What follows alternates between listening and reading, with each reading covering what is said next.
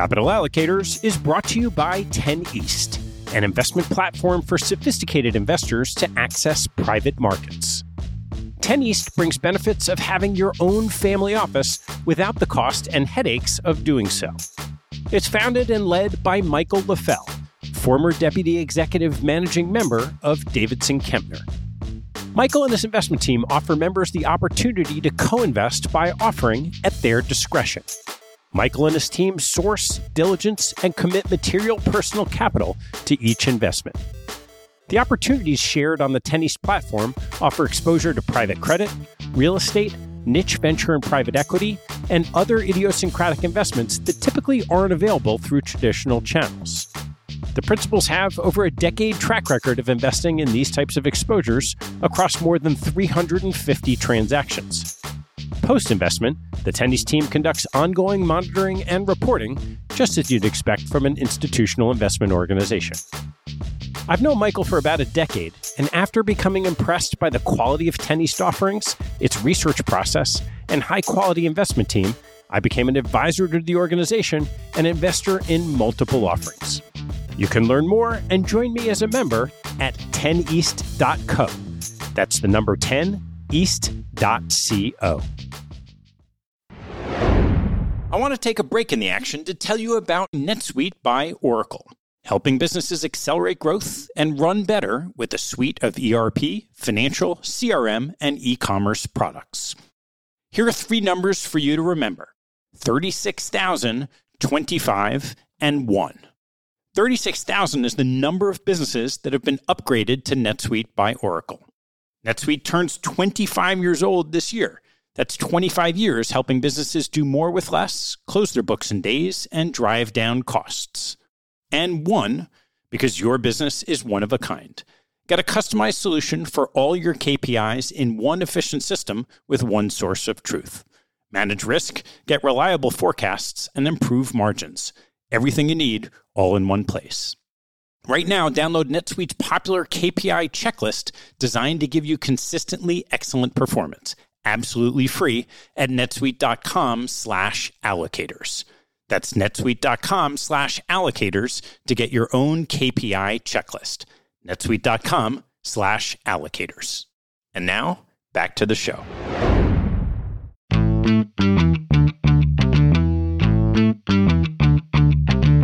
Hello, I'm Ted Seides, and this is Capital Allocators. This show is an open exploration of the people and process behind capital allocation. Through conversations with leaders in the money game, we learn how these holders of the keys to the kingdom allocate their time and their capital. You can keep up to date by visiting capitalallocatorspodcast.com. My guest on today's show is Tom Bushey, the founder of Sunderland Capital, a Boston-based hedge fund he started in 2016. Tom graduated from the Wharton School as an undergraduate and worked as an investment banker at Credit Suisse First Boston, a private equity analyst at Thayer Capital, a hedge fund analyst at Millennium and Mayo Capital, and a portfolio manager at BlackRock before trying his hand on his own. Even with that stellar resume, the road to success running an asset management business has plenty of obstacles along the way. Our conversation tells Tom's story of what happened through his career and the launch process. He shares an inside look from a manager's perspective of what it takes to get a fund off the ground. As an important aside and disclaimer, I've known Tom for a while and have been advising him for the last 2 years. I happen to like him a lot, both personally and professionally, but you should know I have a small vested interest in his success. Once again, I want to thank Peter Taboris from Strong Point Wealth Advisors for sponsoring this episode and our podcast guest dinner series. We had a second dinner bringing together guests from the show a few weeks ago, and it was another fascinating evening. Peter's a gracious host, and I'm thankful to have his support and that of Strong Point for our dinners. Without further ado, please enjoy my conversation with Tom Bushey. Tom, great to see you, bud. Thanks for coming to see me. Appreciate it. Yeah. When did you first get interested in investing? I've always been interested in business. I think the first exposure I got was my mom's side of the family built an entrepreneurial car dealership from one Fiat store in Newport, Rhode Island to a pretty large regional network. And we used to go every Sunday. We'd drive from the middle of Western Massachusetts down to Rhode Island, and I'd soak up all I can from my uncle and my cousin who were running the business. And that was sort of the first taste I got. How old were you when you first got interested? I was probably 11 or 12. I mean, I did everything. I swept the floor, washed cars, and they'd let me tag along. I had no business being in the meetings but they'd let me sit in the corner and just listen. And that was the first taste. And obviously was young and didn't really know what I wanted to do, but that's where I first got the bug. I thought it was cool and I loved what they were doing. The people and the place and the growth, and it was the coolest thing to me. And that's really what I felt like I wanted to do. I wanted to be an entrepreneur. I didn't know what that meant or how that would progress or anything, but that was the first taste, and that was a very lucky and very cool experience for me. So what did you do with that initial spark? I didn't know what to do with it other than I wanted to figure out a way to eventually run my own thing, whatever that thing was going to be. I wanted to be able to work with people I really liked and trusted and hopefully add some value to the people who were being a part of it. And that I'd never had this master roadmap. I just thought, okay, how do I learn how to be an entrepreneur or learn how to be a business person? And you can't really other than doing it. I learned that the hard way over the last 15 years, but I felt like I just wanted to surround myself with people who did that. And, I've been trying to soak up as much from people in that position ever since. Even in what we do now,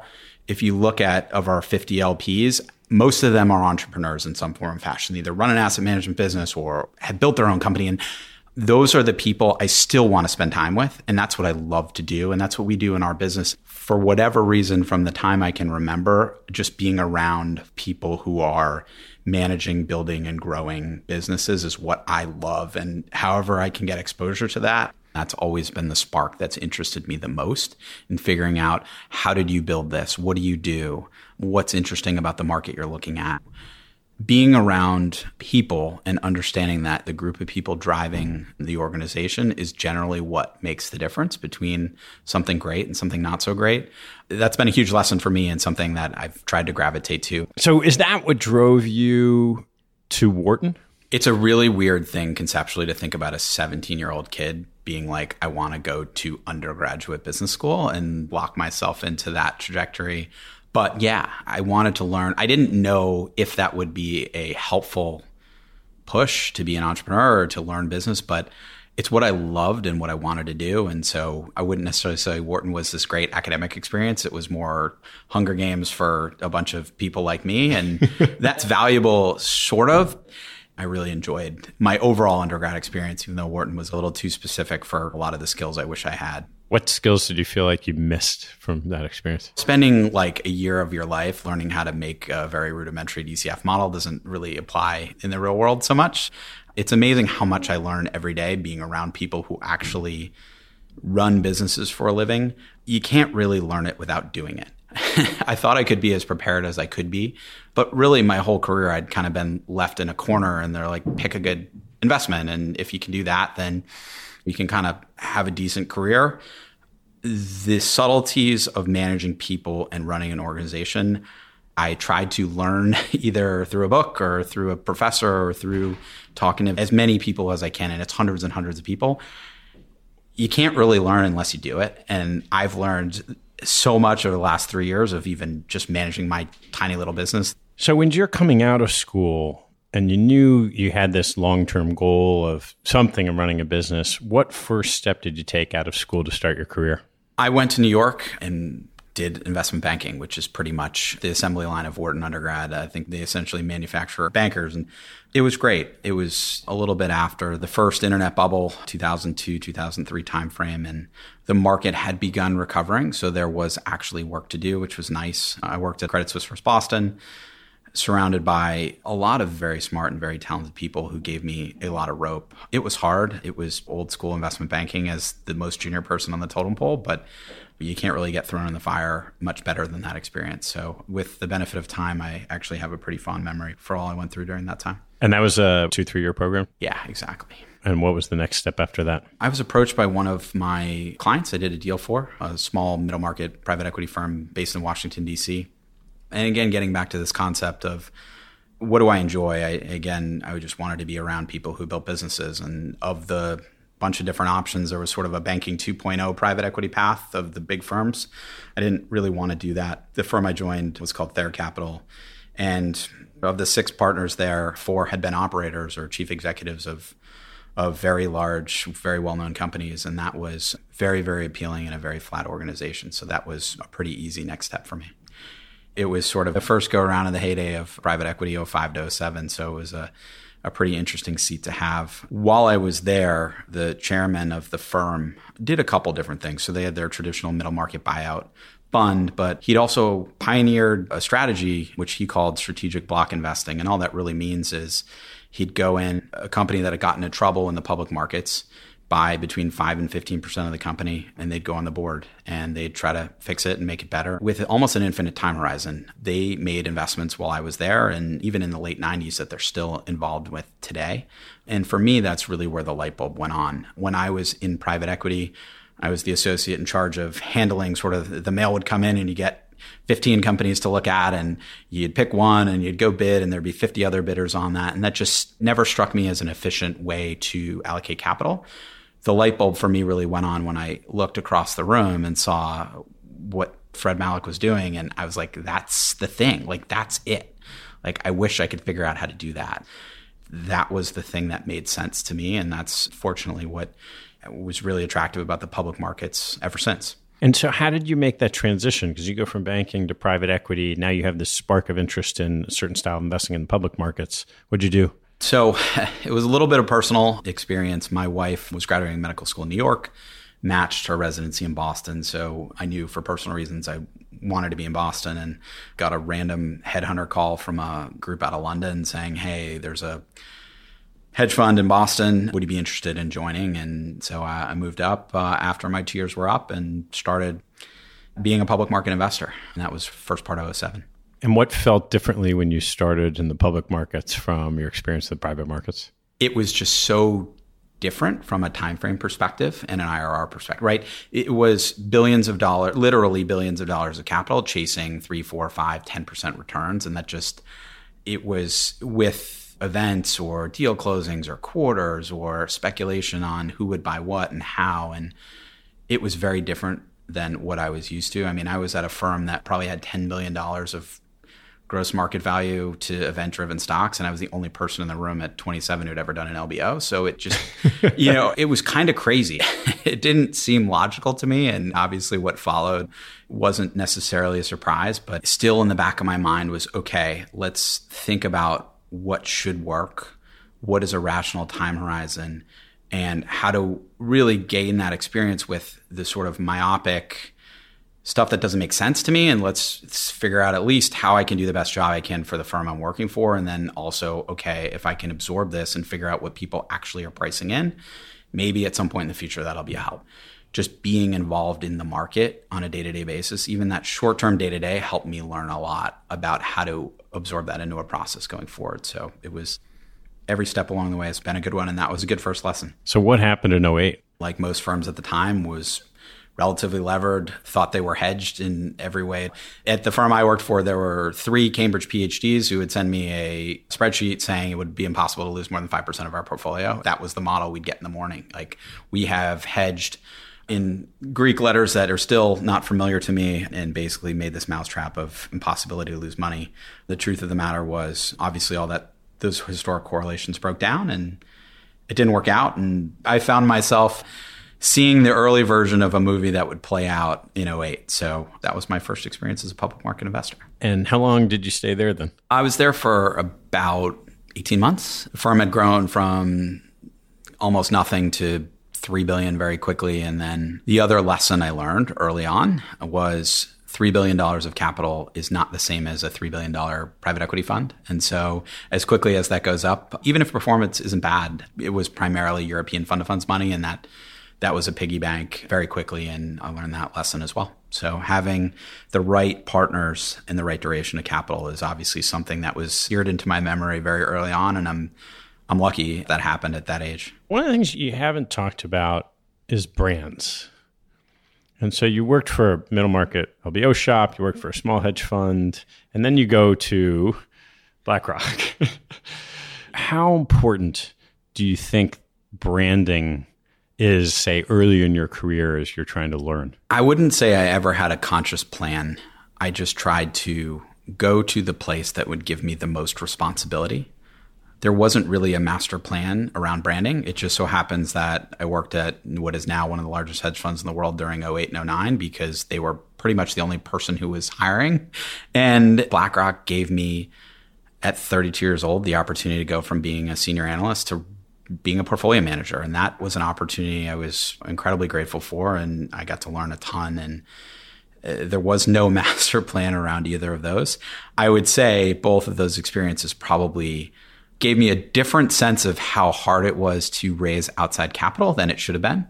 You didn't have to market. You just get a phone call being like, XYZ client wants to send you a large pile of money. Would you take it? And you say yes. And that's how it works, which is obviously very, very different from the experience of starting your own firm. So again, the process for me has always been try to throw yourself into as deep of a pool as you can and figure out how to swim. And I'm grateful that those firms gave me the opportunity to do that. You had a portfolio management role at BlackRock. Were you running your own fund? I was responsible for 3 different funds, the third of which essentially I had this idea of how I thought I was good at managing money. It didn't really reflect on what maybe is the best marketing fit or what could be a huge multi-billion-dollar fund within a place like BlackRock. It was, this is the way I view efficacy around what I think is a structural advantage for the long term. I took it to sort of a product committee, if you will, and they said, that's great. We don't think it can scale, but if you can find a client to do it, go do your thing. And I was really fortunate to have a client who backed it, and we really started incubating what is now the process that we have here at Sunderland about a year and a half into my tenure at BlackRock. And I was obviously a fiduciary across all 3, managing a lot of money in aggregate, but very teeny amount of money in the fund that I thought was how I wanted to invest. And so it was a relatively riskless way to try out this process that I'd been tinkering with and toying with and implementing at various stages throughout my career. How do you describe that strategy? It's kind of pretty simple. The biggest opportunity I saw in the market and still see even today is smaller companies with great assets, great people, great brand, sometimes get into short-term trouble and the stocks trade. It's going back to those early days of private equity where if I got that book across my table at that valuation, I wish I could do that over and over and over again. And you don't get that often in private markets. They're relatively efficient, but in the public markets, especially in months like we just had in October, you're able to buy really great long-term outcomes for half off of a multiple you'd be willing to pay for in the private markets. And if you can just really hold them for a rational time horizon, call it 5 years, there's a lot of things that can go right. You can be wrong, but the risk rewards are incredible. And I just wanted to put in practice a very different entrepreneurial ownership perspective. Again, that was the thing that I've always admired and wanted to do.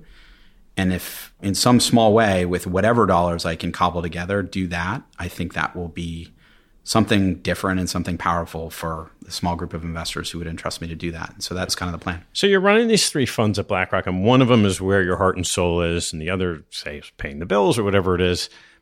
How do you decide when you feel like you're ready to do your own thing? The light bulb went on for me in particular around one deal. It was sort of the setup I had waited for.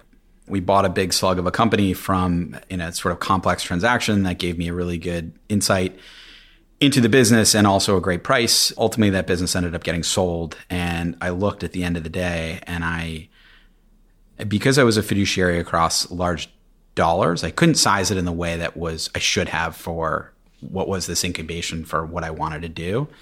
And that was fine. That's how it should have been from a fiduciary perspective. But I just felt like I was sort of halfway stepping into this thing that I wanted to create, and I wasn't really doing it as well as I could have. I didn't feel like I was concentrated at a place like BlackRock. I was the outlier. And so there were all these sort of mathematical backs and forth with, okay, what's the efficacy of what we're doing? Why are we doing this? And there was a governor on what I wanted to do. And so I approached the client who seeded this fund at BlackRock, and I said, would you support me if I did it independently? And I was really lucky that they said yes. And so in that conversation, do you leave and then have that conversation? Do you talk to the people at BlackRock and then have that conversation? How does that work? I talked to the client and I laid it out, and that was their support. And it was it was just one person, again, was enough for me because I had always wanted to do it. And it certainly wasn't about size, given the dollar amounts, but it was about wanting to invest in a way that I felt proud of and felt like I was doing the best job for the strategy that I believed in. And that was it. So you had a strategy you wanted to pursue in a box you felt like you couldn't quite pursue. You had a client on board. What were the other key considerations in saying, okay, I'm ready to take the leap? The nice part about being at BlackRock was I went from being an analyst to managing a portfolio. I felt comfortable that I'd made enough of the mistakes in the actual construction management. I felt comfortable that I was doing it the right way for me. What I thought I knew, and turns out I really didn't, running a business is a very different thing. So I felt like I was ready from an investing perspective. I also felt like I kind of knew what I was doing from setting up a business. Turns out that wasn't the case, but I felt comfortable in the process of how we were going to invest because I believed in it so much. I felt like others would. And that definitely didn't turn out to be the case. But all the mistakes I had made from being an investor, I kind of had the rope to hang myself with over the last 6 or 7 years. I felt comfortable from an investing perspective. I had the support from an anchor tenant, and that was good enough for me. I just really wanted to start, and having one client was, in my mind, all I needed, and we went from there. Did you think about, like, financially, the risk management of your own life? It wasn't necessarily a consideration because in hindsight, I was probably wildly over-optimistic on how that would turn out. So I had been fortunate in a lot of respects, but money's just never been the driving factor for me. It's always been, where can I go?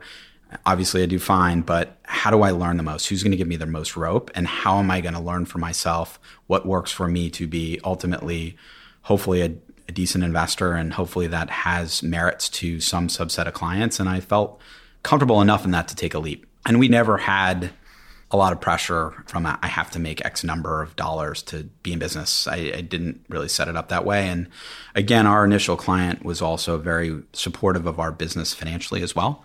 So they were willing to help me spend the amount of money necessary to set it up institutionally. And that was important to me. I didn't want to just get an office in the suburbs and have me in a Bloomberg. That was more of a fear of mine than any of the monetary risk. I wanted to at least do it in a way that was appropriate for setting up a long-term business. Was there a moment in time that you remember saying, oh man, from the beginning of that, in a really good way or a just eye-opening way? First year or two, I probably had that feeling, I don't know, once a week. I never thought it would come easy or quickly. Obviously, I thought perhaps there were a range of outcomes that would be from half decent to pretty good. There's just such a fine line between those outcomes. But you never know. There's never a perfect time for anything. And so I just wanted to get started, and I just wanted to do it. And I felt ready. And my belief was, as long as one person believes in me, I'm going to work really hard to try to figure this out. And that was more exciting to me than any of the potential. You block out the negative and you just go. Do you have any vivid recollection of that moment when you said, aha, I'm doing this? You try to just take as many good positives away. I mean, even when a particular allocator would send me an email saying, I want to meet with you, right? I was so naive to what that even meant. I was just pumped. I'm like, wow, someone wants to talk to me. There's a lot of good things that come with that, in that you can accept the small things that aren't necessarily financially rewarding as milestones of, hey, I'm proud, like we started this thing, we're doing it. Someone wants to listen to what I have to say for an hour. That's some of the great advice I got, honestly, was one, be really grateful for that. And two, feel proud that that's a milestone, right? There's no financial reward to that. The probability that person's going to give you money is almost zero. But I didn't know, and I enjoyed it. And all of those things up front were wonderful lessons for us that you just can't learn without doing them. And so that was kind of cool. You've had this excitement about business from when you were young, and now you're starting your own business. How did the startup of a hedge fund resemble other businesses you've looked at? You can read as many books or listen to many people talk about it as you want. The entrepreneurial cliches are there for a very large reason. Most of the things we've gone through, pretty much every entrepreneur or startup has gone through. It's really difficult to learn your way out of them. You can get lucky, you can plan, but really if you're starting a business for the first time, it's highly probable that you're going to make all the mistakes that I have and a million other entrepreneurs have. What are the cliches that most resonate? It's not even a cliche. I think what I didn't appreciate is you have to be happy building it with people, both who are your clients and who are your partners, with a similar vision for long-term success. You need to take care of them as well as you can, and you need to be happy and grateful doing it. If you don't have those things, no matter if we were a billion-dollar startup, that wouldn't be success to me. I kind of went through that and really appreciate that now. And we're going through hiring a CFO for one of our portfolio companies now. And just the experience I went through as an entrepreneur, I can key in on things so much differently than when I was just an investor.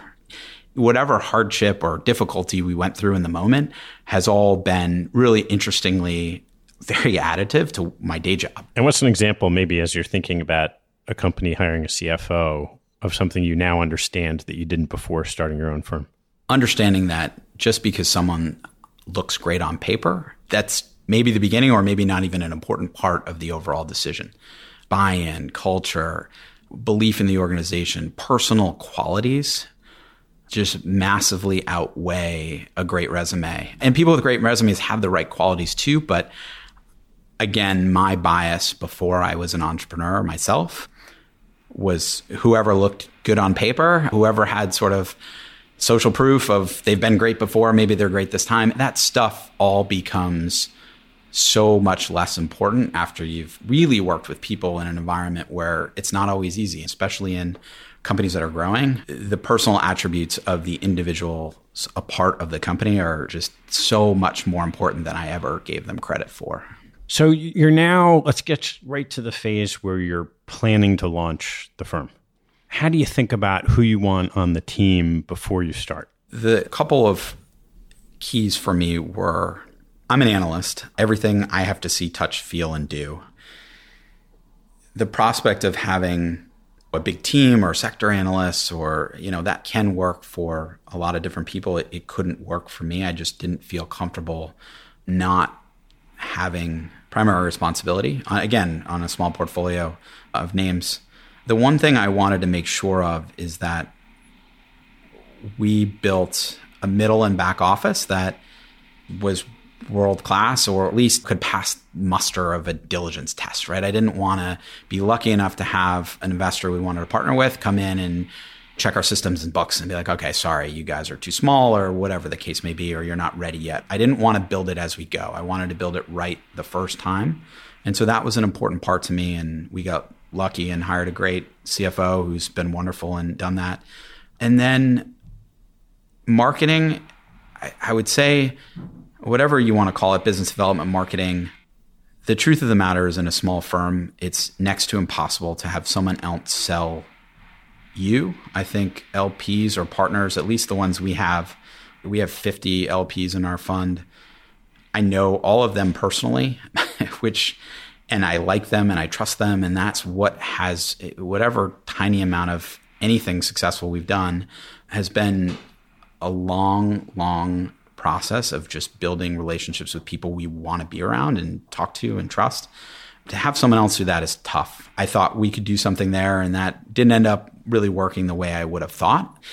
At the time, I was leaving a very big place. I didn't want to necessarily be sort of relegated to like the university high school team of, I wanted to still be relevant in a way. We wanted to build a credible enough business that I could still go to a big emerging managers conference or still have great people walk in our office. How many people did that require? We hired initially 4 full-time people. And so you have your team, maybe you get some office space, and now you've got your first anchor investor. How do you go about going to market with the story? We were very lucky in that a lot of people wanted to help. Prime brokers were great. Capital introduction. We were invited to conferences. We did whatever the sort of playbook of hedge funds 10 years ago. We got handed that playbook and we did it. We tried. We launched in 2016, which was I wouldn't say necessarily a great year for capital raising. We weren't as successful in doing it, but we would meet with pretty much anyone who wanted a meeting. I mean, that was a lot of people. We probably did, 300 or so meetings in our first year, which looking back on it is completely ludicrous, but we didn't know what we didn't know. And through that, I learned a ton. To be fair to the people sitting across the table, I didn't really know how to explain my process very well in ways that it's so intuitive to me that it took me almost probably at least 18 months to sort of figure out how to even describe thoughtfully what I do. And so we didn't have a differentiated way to go to market, which I think we kind of do now. And we kind of learned and got better and take a little bit of a different tack these days. So differentiation, the concept of differentiation, to product differentiation in a space like hedge funds where there are, 8,000 different funds just seems hard. How important is that when you're out telling the story? You asked a good question about when you're setting it up, what do you think? And for me, even more so than the business itself, I thought about what was different and how different it is and why that could be a positive. I think one of the risks you run into in doing something, I wouldn't necessarily say dramatically different than some funds out there, but than most, is then your story becomes, okay, how do I fit you into this box? Don't you think what you're doing is ultra risky? I mean, of those 300 first meetings I had, probably 200 of those people told me why what I was doing was ludicrous and here's how they would do it and here's what their funds do. And my personal view is, okay, if I think this is the best way for me to run money, to have the thought that someone else would kind of immediately gravitate towards that was really naive. And so we're intentionally trying to be different, but a lot of the problems, and I would say this to allocators out there, is when you launch and you maybe are doing something that's not well understood in the market, you get a lot of pushback. And then maybe I would even say to myself that we kind of pulled back a little bit and we'd go into meetings and we'd start even being vaguer or more general about what we do. And then you end up sounding like every other fund. And then so you run into problems both ways. So I think over time, we as a firm have become comfortable with this is what we do. When I talk to people now about it, I don't even describe a process. I say this is what we have done and this is what we do with our companies, because that's all I have. And that either resonates with people and they like it, or most people it doesn't and you kind of move on. And that's just a much more efficient way to do it. You want to be a people pleaser to some extent initially. And I think that ran into trouble with one being at least too differentiated first off, and then maybe not being differentiated enough as we sort of pulled back a little bit on how we talked about the business. What was the most frustrating part of the process? Initially, when someone shows interest in you, especially starting out, I think the natural tendency is to really gravitate towards that. A couple of those situations didn't work out over 10, 15 meetings. A lot of time, a lot of effort, a lot of energy. And there was no presumption that anyone would ever give us money, but you can't help but be a little bit disappointed by those outcomes. And the other frustrating thing thinking about it is it's more inward directed in that I wish we just accepted that we're going to build something we're really proud of. We're going to do it for a really long period of time and everything will work out. So just be patient. There was sort of an undue amount of pressure that was all self-imposed, and that was a pretty big learning lesson for me. And it all worked out and it's all good and we're happy. But there were, again, getting back to this experience concept of being an entrepreneur, it's really hard to do that until you've done it. So at some point in time, you get ready for launch. You've been having a bunch of meetings. You've got this anchor. Maybe other people come on board. When do you decide, okay, what we have is enough and we're going to start? Or do you just keep doing meetings until you try to kind of hurdle cats and get more commitments? For us personally, we just, when our docs were done and the funds were open and our PB accounts were open, we went. There was no dollar target. We thought we would have more money initially than we did. We had a couple sort of soft commitments, if you will, and those didn't end up showing up on day one. Even our initial capital was a little bit less than what we thought day one. How much did you launch with on day one? Gosh, it was in the teens of millions of dollars. I don't remember exactly, but it wasn't a lot.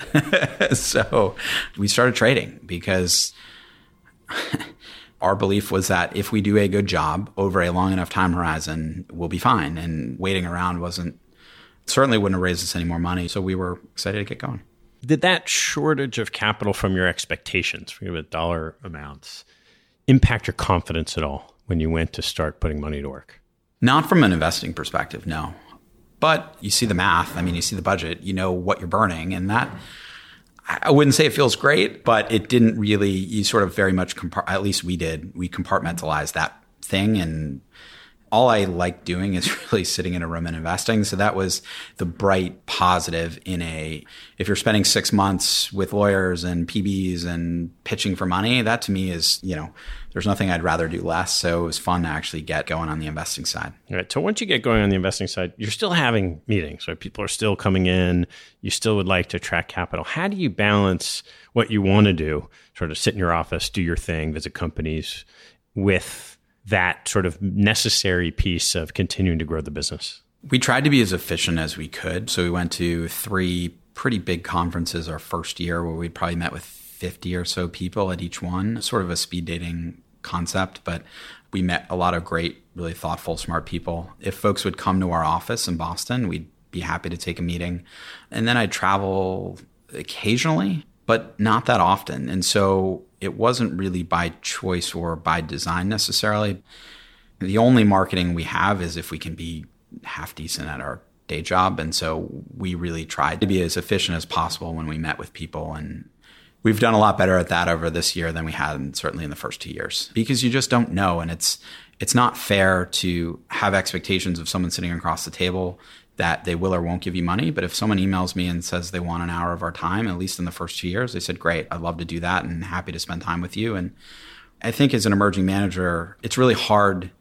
I can now sort of understand if there's sincere interest or if there's not, and we're just much more efficient about that. But I couldn't have learned that other than going through the process. As you start investing, there's this known truth about investor behavior, whether it's a manager or an allocator, that people chase returns.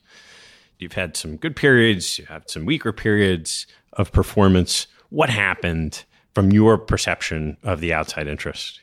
It's noticeable. It still is. We had a good first couple months. There was a lot of interest. We had our 4th month, we were down meaningfully, and that nothing had really changed. Our 4-month total was great. Our first 3 months were really good, and our 4th month was a drawdown. It was evident within, again, 4 months that was the behavior, that you could see it in call volume, email volume, all of that. And so even our second year in business, we were relatively flat and had a couple really good months at the end of the year. And January, February, March of the next year, there was a ton of interest. And then you're flat for a while or down a little and it's crickets. And so what I would say is important is through those periods, you can kind of tell who believes in what you're doing for the long term and who doesn't. And for us, would it have been nice to raise more money and we had to compound that, and it would have been good, I think. But truthfully, what volatility in our performance and sort of our lack of success, if you will, of fundraising, it's now allowed us to really focus in on working with really good people who believe in what we're doing for the long term. We've had drawdowns this year, and we had a deal that was going to happen and broke, and it was our largest position. And I didn't get a single phone call from one of our 50 LPs in a very bad month for our largest position, not one phone call. We proactively reached out to people, but that makes me feel comfortable in that for whatever we did, we ended up attracting the people who kind of believe and allow us to invest in a way that will hopefully be successful over the long term. You mentioned earlier this combination of being very focused on the people you're going to work with and also not getting it all right on day one.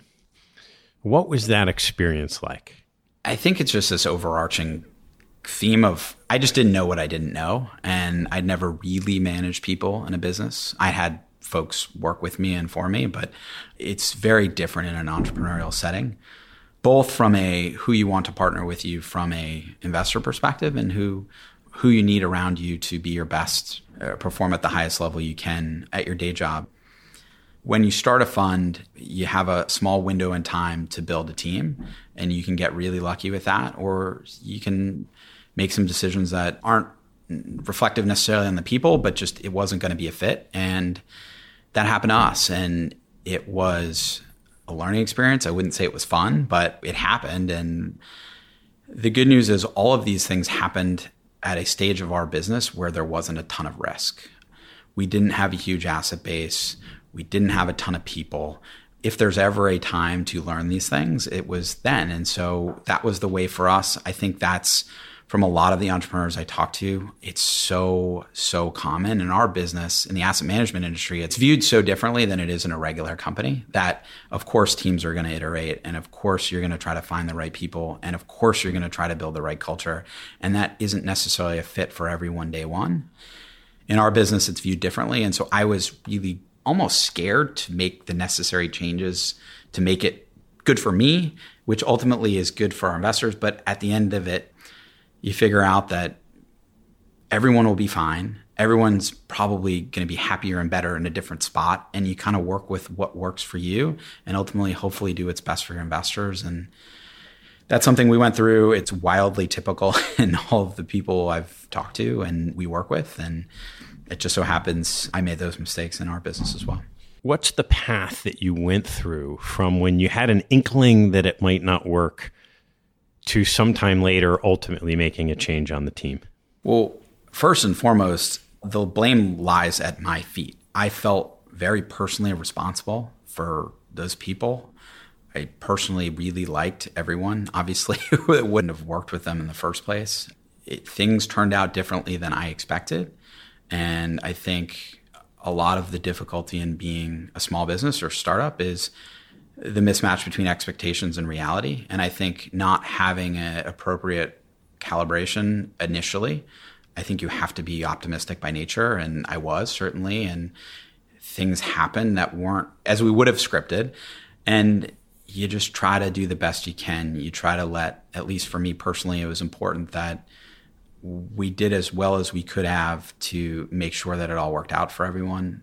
What are the couple of biggest misconceptions that you had about starting a fund that you've since learned? I think the hardest thing to do, and I really admire this in some of the smaller managers out there are some people who just want to invest and don't really have any of the externalities that we want as validation. I mean, that I admire. It wasn't me. I didn't want to just manage teens of millions of dollars in the suburbs by myself with a Bloomberg. Could have done that. Probably it would have been fun and fine, but I really wanted to build something. And so I think calibrating expectations appropriately for what that means other than a small select handful of people. I think the problem you have as an emerging manager is if you're not in that handful of folks who have spent years and years and years building relationships with large LPs at their prior firm, and you don't have this whole sort of social proof or have to get in now phenomenon at your open, it's really difficult to raise a lot of money unless you do it for 3, 4, 5, 6, 7, 10 years, right? Like, I think everyone in our industry gravitates to the handful of successes every year as opposed to the reality of building a great business over time. Pretty much every manager I admire or look up to started the same way we did. You know, it just was 25 years ago. And you kind of forget that. For whatever reason, you want to chase some middle ground. You know you're not going to be the biggest and best launch, but there's got to be something in the middle. And the reality is it's pretty binary. And that's okay. I don't think I'd do anything differently because we met a lot of great people along the way who may end up being investors of ours. It just probably is going to take them 3 years or 4 years or 5 years or never. But there's a pretty decent chance. And a lot of the folks I met along the way who weren't going to give us money initially, there's a handful of those people who I do think will be great partners for us for the long term. And you've got to start somewhere. So you may as well just kind of dive in. Yeah. What do you think is the biggest mistake you made?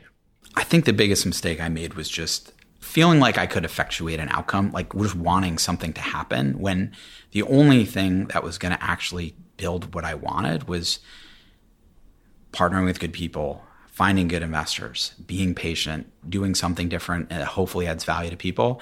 It was more that we just felt like, okay, there's this opportunity out there. There's so much money out there for hedge funds. We should attract some portion of logically this should happen, right? And that was just a mismatch of what at least reality for us was. But I feel really lucky in that a lot of people talk to us about, well, business risks are small. You might go away tomorrow. I think the thing that I kind of figured out through this whole process was it's not necessarily size that's ever a part of the business risk. I think it's if you have mismatch of expectations and your capital, that is what really creates business risk. It doesn't matter if you're 5 billion or 10 billion or 50 billion or 50 million. My biggest mistakes were all generally self-inflicted. But again, getting back to this concept of entrepreneurship really is learning by doing. And we've done that and happy where it's turned out. From those early days, you've actually done quite well and grown. How did the business evolve from this is just hard and we didn't give our expectations weren't right and it was going to take a lot longer and now you're 3 years later? What started to click? It just was sort of one-off. To be honest, you have to be grateful for and take pride in very, very small wins. So it's, hey, XYZ, great entrepreneur, great investor, or good person likes and trusts you enough to give you a small amount because they believe in you. And that's a huge win. You're not going to get really paid on it or it's not going to change anything. But that, I promise you, if you keep working with those people, you're amazed at how then they'll tell another person. And we're starting to get calls now being like, okay, what's the next thing you're working on? Inbounds, like we want to do more with you. And it's all incremental. No one's walking in the door with enormous 9-figure checks, but it's just these little things that start to build on each other. And it's natural to have doubt initially of, okay, this person said no, or they gave us a token amount of money that maybe they're just being nice because they don't want to offend me. But once you start to change that perception from, okay, maybe they're just being nice to, oh, they actually kind of like what we do. And you build that relationship. Everything just takes years. And those things are finally starting to happen. And it's been really cool. When I was at a big firm, I managed huge amounts of money for very, very large investors. Now I manage a little teeny bit of money, but for just I can't even believe how nice and cool. And I can pick up the phone if we ever need anything to any of our LPs and they're there for me. And the reverse is true. They don't pick up the phone and are like, hey, why are you down 3% this month? They all get it. And I couldn't be happier with where we are, even though we're a long way from where we could theoretically be. But again, if you're happy, if you have good partners and you're doing what you love, that's success to me. And we've gotten lucky and just continue to sort of try to build on that. You mentioned some of these inbounds about, hey, can you do this? Can you do that? You started with a flagship hedge fund. How did you start considering, should we incorporate a long-only fund? Should we incorporate a series of SPVs? And what have you done? Another thing we've tried to be cognizant of is, do people believe in the efficacy of our process, but not necessarily the mousetrap that it's being fit into? I don't have any hubris or belief around that. If we can be a solutions provider to folks who fall under the following category: good people, believe in what we do, willing to be long-term oriented, we will think about doing a solution that makes sense for them. I think if I had my druthers, we would have it all in one fund. But particularly as we're smaller, one of the things I wanted to make sure of is if different people had different views on volatility or duration, that we could possibly look at these other products in order to satisfy a customer want or need without imposing anyone's particular view on our main fund. And so we've thought about partnering with folks on different products. We're not there yet. Tom, as you look out over the next year, what's your next most pressing goal for the business? To continue to find good investments. I want to spend as much time as I can really focusing on finding the 2 to 4 good ideas a year. And I wish I could find one tomorrow, and we've gotten a couple great opportunities in the volatility of October, and we're going to spend 2019 really focused on effectuating outcomes in our current portfolio and hopefully finding a couple new good ideas. All right, Tom, let's turn to some closing questions. What is your favorite hobby or activity outside of work and family? The only thing I do these days is play golf outside of work and family, and that's my happy spot to be on a golf course. All right. And how's the golf game these days? It's pretty mediocre, but like our investing strategy, volatile, sometimes really good and sometimes pretty bad. So the overall's still half decent. All right. What's your biggest pet peeve? Arrogance. I mean, it's just a tough one. It happens a lot in our business. It's something that bothers me. So I wish there was a little bit more humility and gratitude in our world. What reading do you almost never miss? I never miss anything by either Jeremy Grantham or Howard Marks. Those are probably my two favorite letters. And then obviously the annual report from Buffett. But I'm sure that's like a lot of folks in our business. What teaching from your parents has most stayed with you? Think twice and act once. I still learn that lesson over and over every day. But that's probably the biggest one for me. All right, last one. What life lesson have you learned that you wish you knew a lot earlier in life? I think just to be patient and grateful for where you are. You always are pushing to do something, and it's only going to come in the appropriate amount of time. And so I think that holds true for what I'm doing now and certainly for the future too. Awesome. Thanks, Tom. Thank you. Before you take off, I've created 3 different ways for you to stay updated on the podcast and my blog according to your preferences. First, you can sign up to receive a monthly email with a few great things I've read and listened to over the month. Second, for more prompt delivery, you can subscribe to my blog and receive emails when each podcast episode and blog post come out. And last, you can access the full library of transcripts by signing up for a premium subscription. All 3 options are available on the homepage at capitalallocatorspodcast.com. Thanks for your support.